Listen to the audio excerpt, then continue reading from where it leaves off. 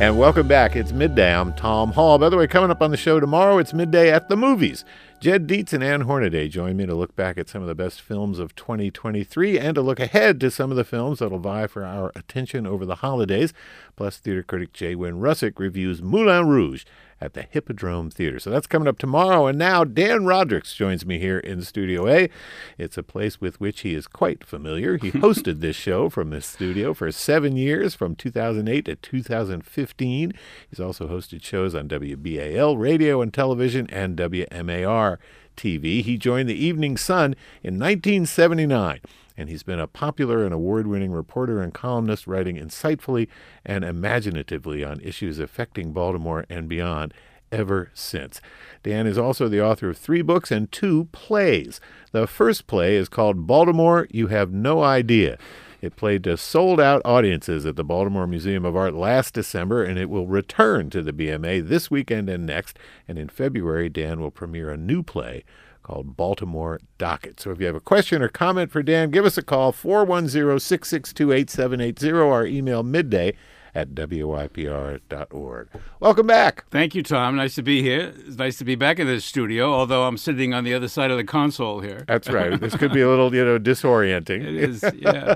That's all right. So for folks who weren't lucky enough to get a ticket last December, because it was a tough ticket to get, and the tickets this weekend and next are also tough tickets to get, tell us what this is. You advertise it as a one-man play with a cast of 7. Right.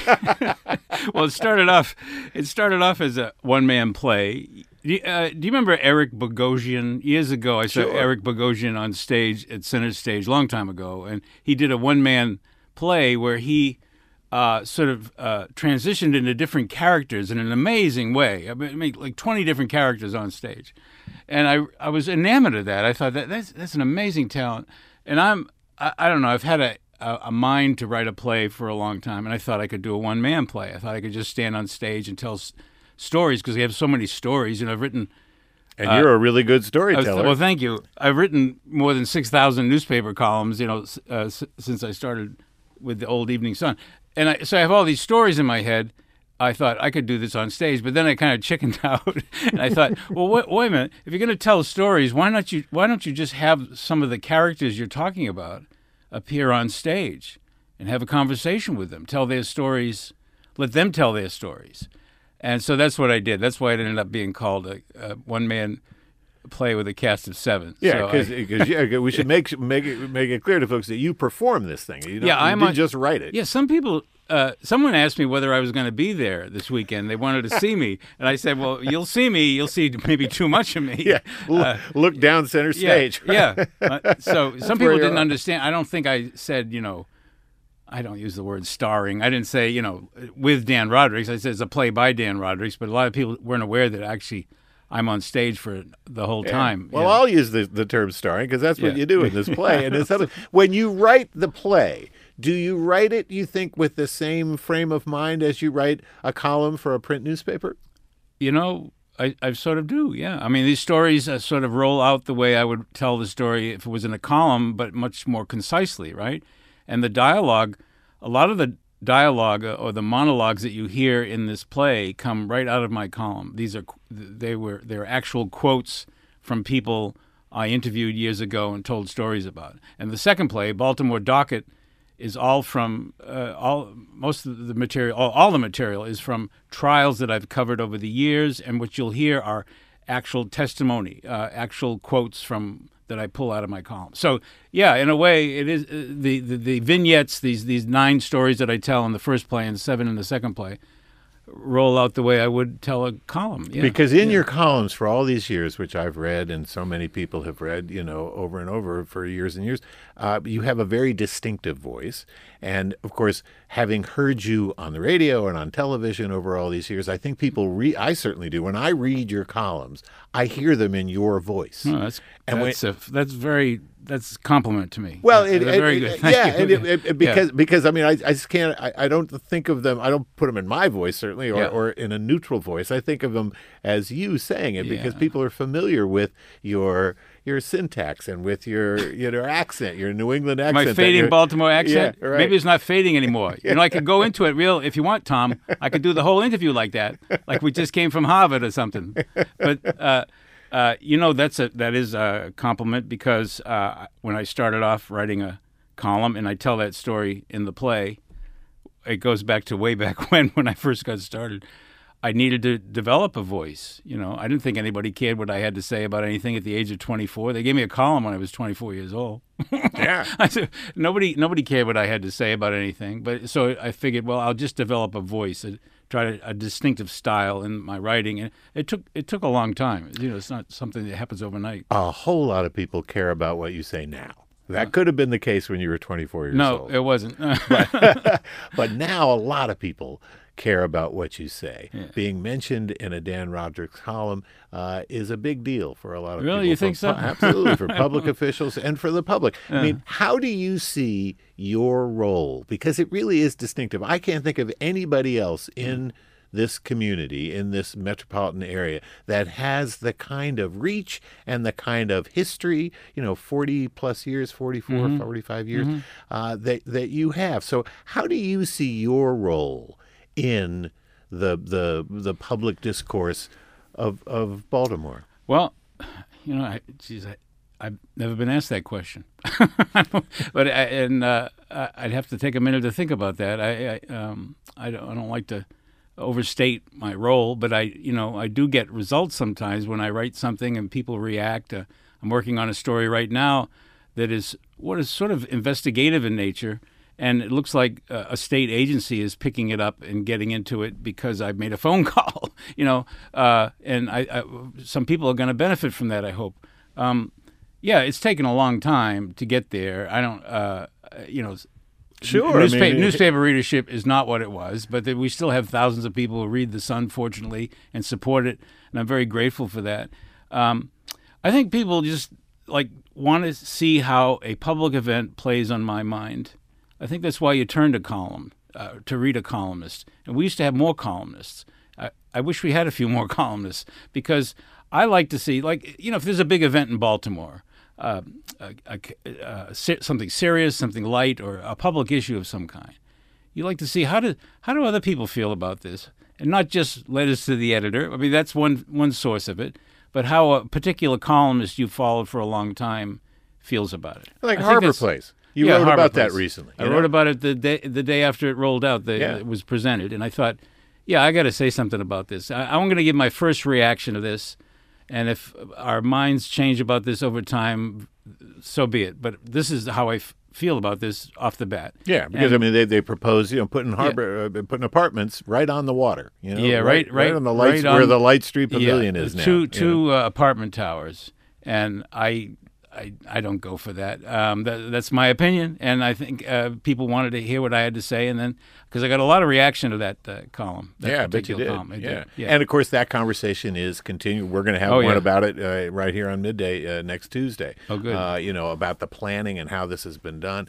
But when people hear, this is how Dan feels about it. That moves some minds, I think. Yeah. Well, the developer himself, David Bramble. I wrote a story about him, a column about him, maybe 2-3 years ago, when he redeveloped a Brownsfield in southeast Baltimore into a shopping center, and he has a plan for apartments over there. And I was very impressed with the guy. I remain very impressed with the guy. Me too. He's been on the show, absolutely. Yeah. I mean, he has a lot of good ideas, and he's successful. He knows how to handle, how to make the most of tax credits and all that kind of stuff to finance these projects.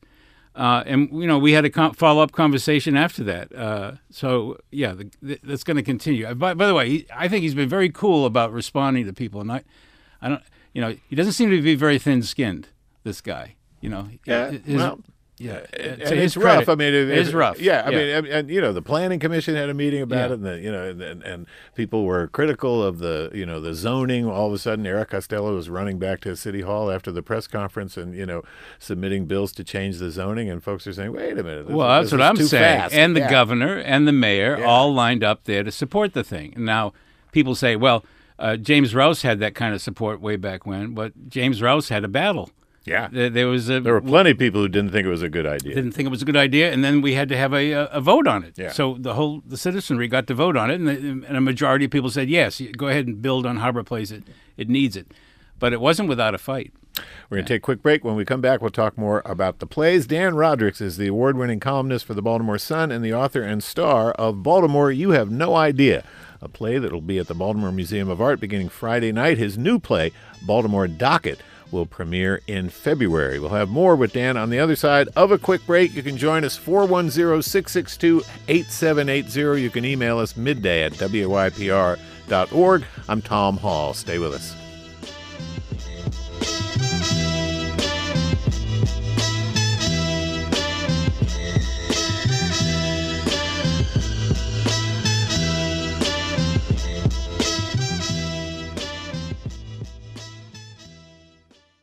I'm Al Waller. I'm Katherine Collinson. And I'm Mihaela Vince. In upcoming episodes of Clear Path Your Roadmap for Life, we'll discuss ways to catch up on retirement savings and the importance of self-care. Tune in to WYPR's website and mobile app, all major podcast platforms, and transamericainstitute.org. You're listening to Baltimore's NPR news station, 88.1 WYPR.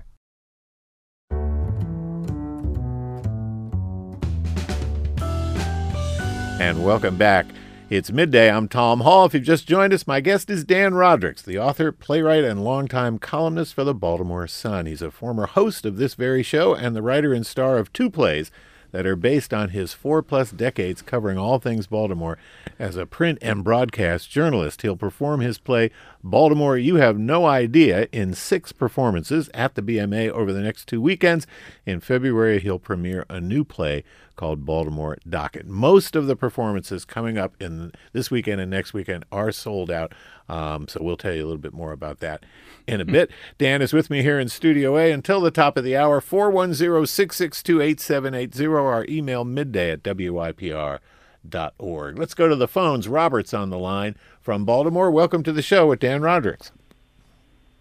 Yeah, I just want to thank Dan for being a North Star. I moved into Baltimore about 20 years ago, and I would listen to him on midday, and really enjoy his show, and I really appreciate it. And I appreciate you, Tom, for trying to fill in his shoes, too. So thank you. I even took the tour last time you all had the open door, and I got to meet you. Oh, great. So thanks a lot. Well, thank you, Robert. Yeah, thank you. It's nice to hear. From both of us, thanks for tuning in. We appreciate it. Tom in Mount Vernon is on the line. Welcome to the show. How you doing? Oh, thanks, everybody. Dan, this is Tom. I remember Tom. I recognize his voice. How are you, Tom? Fine, my friend. In 2015, you ran midday, and I called him because my son had just been murdered, and I needed somebody to talk to. My friends at Midday helped me out. Later on, you had an interview with me in Mount Vernon Park. I and remember. you wrote an article titled Boy with a Starfish in His Hand. And that article, I reread it every year on the anniversary of my son's death. And what I owe you for helping me get through that is beyond evaluation, Dan. I really appreciate it so much, and I wanted to thank you. And I had a chance to really thank you for that. Thank you, Tom. Thank you, Tom. You know, since I've been hosting this show for 7 years now, and Tom calls frequently, and Tom, I did not realize that your son had been murdered. That's not something I knew. You always have wonderful, thoughtful questions. But thank you for listening and for calling. I have this image. I remember a photograph you showed me of his son when he was a little boy with a starfish in his hands, and how he turned out, drug addiction and then a murder. It's always stuck with me. Absolutely. As so many of the stories you tell have stuck with so many people. Back to your performing this. Yes. As the two of us are sitting here wiping tears from our eyes because we were so sorry. moved by Tom's call. His voice brings back that story to me. Yeah. Absolutely. Yeah. You are no stranger to the stage. I mean, the Young Victorian Theater Company is a group that you've performed many, many roles with. I mean, you're a theater guy. When your son was in high school, you directed a play for them. Tom, you have a good memory. Yeah. Remember? So when I was in high school, I was Tevye in Fiddler on the Roof. Prior to that, I had been primarily a jock, and I got recruited to do this, and I had such a blast with that in high school. I learned how to, I quickly took singing lessons. I kind of crooned my way through Tevye, but it was so exciting to do that. And then I had a good friend, David Fuller, who he wanted the role. He was my best friend. He wanted the role, but he ended up as Perchik, the crazy student. Anyway, and he ended up with a whole career in theater in New York City. He's very successful, runs his own theater company and all. And I ended up, as an ink-stained wretch working on a newspaper and not doing that. But you're right. From time to time, I got on stage. I did the Young Victorian Theater Company, and I took the front page, the play, The Front Page, and modernized it for the post 9/11 world, and did that for a friend's school production. And I had a great time with that too. So I've always had this, sort of dabbling in theater and thinking, this is a way to distill my skills at, telling stories. Mimicking people, I do that a lot. I do a lot. Have a mind for voices and mimicking people and listening very closely to people and catching, dialogue, how people speak and dialect. And also reading the room too, because you can stand in front of a television camera, which you've done many times, or sit behind a microphone, which you've done very many times. But those audiences aren't in front of us. Right. When you're on a stage, there they are. Yeah. So how do you calibrate things for that experience? Well, you just got to go with it, right, Tom? You just got to walk out on the stage and do it. And last year, the audience really helped me. The audience was great. All 3 audiences last year. We only did 3 shows, which is why people couldn't get a ticket. Because I'm my own production company. Anyway, I don't have a big sugar daddy backer. Congratulations on that. Yeah, I'm not Zero Mostel out there or Jason Alexander. Not Jason Alexander. Who did the producers on Broadway? What's his name? Nathan Lane. Yeah. Out there getting checks from old ladies on couches. So this next is my year. It's Springtime with Hitler with Dan Rodricks. No. So that's why we only did 3 shows, because all we could afford. But anyway, the audience was so responsive right away. I think people, there's a little bit of a holiday theme in this play, a little bit, and it hits in December, and for people it is sort of a nice prelude to the holidays. So maybe people are just in the mood to hear some funny stories and some poignant stories about their own hometown. Yeah, because there's a mix of both. It's not all funny and it's not all poignant, but it's a lot of both, which is one of the appeals of it. Yeah. You've been at this so long, in front of the public so long. Yeah. I wonder, what are you better at now, in your view, than you were at 24 when they handed you this column? Oh, well. I'm better at perspective. Obviously, I've been around for a while and I remember things. Having a memory is really important. Doesn't hurt. It does.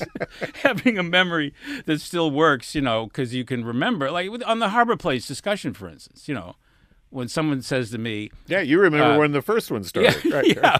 When someone says to me that James Rouse, was widely accepted and Schaefer was behind him, and of course that is true, but not everybody... I said immediately, well, wait a minute. I do actually remember that vote when that happened, and I try to keep things in perspective when I write sometimes, to provide... One of the best compliments I receive is from someone who's fairly new to town and tells me they learned something about Baltimore or Maryland from my column. And probably the same thing happens with this radio show, too. It's probably one of the reasons why people tune in. Newcomers learn things about their community through these. That's why you need a solid newspaper, why you need public radio. And by the way, you can phone the pledge right now to WYPR. Old habits die hard, don't they? Sorry. And he ain't kidding, folks. We never turn it down. So do what you want. Yeah. Do you feel a pressure? People ask me this with some regularity, and I wonder, having a column that is just so widely read and eagerly anticipated every three times every week. A pressure to be positive about the city, a pressure to tell the good stories. I hear this a lot. Yeah, I hear this a lot too. Well, people, those are the columns I get the most reaction to, or columns that express some anger about or outrage about something that other people are outraged about. But yeah, It's like, if Well, only the media covered the good things about Baltimore, we'd have a different place. Yeah, we can't do that. How do you respond? Well, again, that would not be responsible. The city has serious problems, and I'm sorry, it has a load of serious problems, and we've gone over them over and over again. But you can't give up. You can't stop having public awareness and a public discussion about it. You have to keep going. But when you write a column 3 days a week, and you remember Mike Royko, who was a Chicago columnist for a long time, and won a Pulitzer Prize for a book he wrote about Mayor Daley. He used to write, I think, 5 times a week. And he just kept knocking them out. But he always said you have to have a sort of a emotional pace to the columns. If people read you every day, you can't take them down. You got to bring them back up. You got to tell a funny story here on Wednesday. If on Monday you told them a very serious downer story, So there has to be a balance over time, or people won't. I think people will just think you're the Grim Reaper or something, So I interviewed Frank DeFord one time. You've probably talked to him too. He's a Baltimore guy, and he said, of course, the hardest thing about his columns that he wrote for Sports Illustrated or for NPR was coming up with the idea. And you have had to come up with 3 ideas a week. That's a lot. Yeah. I mean, that alone is huge Well, pressure. first there's Plus, the you're news. doing this other stuff, Well, too. there's news, right? There's plenty of news. I mean, there hasn't been a dull moment in this town No, there in hasn't. all this time. Come on. There In hasn't. fact, You're I right. say that in the play. There hasn't been a dull moment since. So there's always something to write about and comment about. And after a while, when I was in my 20th year writing a column, and from then on, I had a regular band of array of sources, people who would call me all the time, or I would call them to see what's going on. People in courthouses and hospitals and firehouses just would tell me stories. They would say, I want you to write a story about this. This happens a lot, and sometimes they're very good stories. Sometimes they're just like not so great, but that's what feeds the monster. Yeah, and 3 days a week. And the perspective you have allows you to know which ones are going to be worth tracking down Yeah. and which ones are going to be worth, maybe saying not so The much. one thing I do worry about sometimes is going over the same ground. So I always check myself. I always go back and read a column. I'll be sitting there writing a column and say, wait a minute, did I say this last year? Yeah. So I go That's and look a real at it. thing, It's yeah. a real thing when you write that many columns. It's about Yours is one of maybe the longest running newspaper column in the United States of America. Yeah, let me just say, we don't know for sure, right? We don't know yet. But we've been working on this because George Will has written a syndicated column for a long time. I think since the late 60s maybe, or at least the early 70s during the Nixon era. So when it comes to syndicated columns, he's probably the longest running now, I believe. But as far as the local column goes, it's hard. I can't think of another columnist who's done it for 40. January 8th will be 44 years. Yeah. God bless. Well, have a great time this weekend and next thank weekend, you, and we Tom. look forward to the new play in February. Thank you very much. I appreciate the time. Good to see you. Dan See you. Rodricks, he writes one of the longest running newspaper columns in the United States, we'll say it that way, and he will star in his play Baltimore, You Have No Idea at the Baltimore Museum of Art. The first 5 performances over the next couple of weekends are sold out. There are just a few tickets left for a show a week from Saturday night. So you can come to our webpage, the midday webpage at WIPR.org, and we'll give you a link, and you can try to get tickets. That's it for us today. Coming up tomorrow, it's Midday at the Movies with Jed Dietz and Ann Hornaday of the Maryland Film Festival and the Washington Post. As well, theater critic Jay Wynn Russick will review Moulin Rouge at the Hippodrome Theater. Here and Now is up next after news at the top of the hour. I'm Tom Hall. Really appreciate your joining us. Thanks. Have a great day.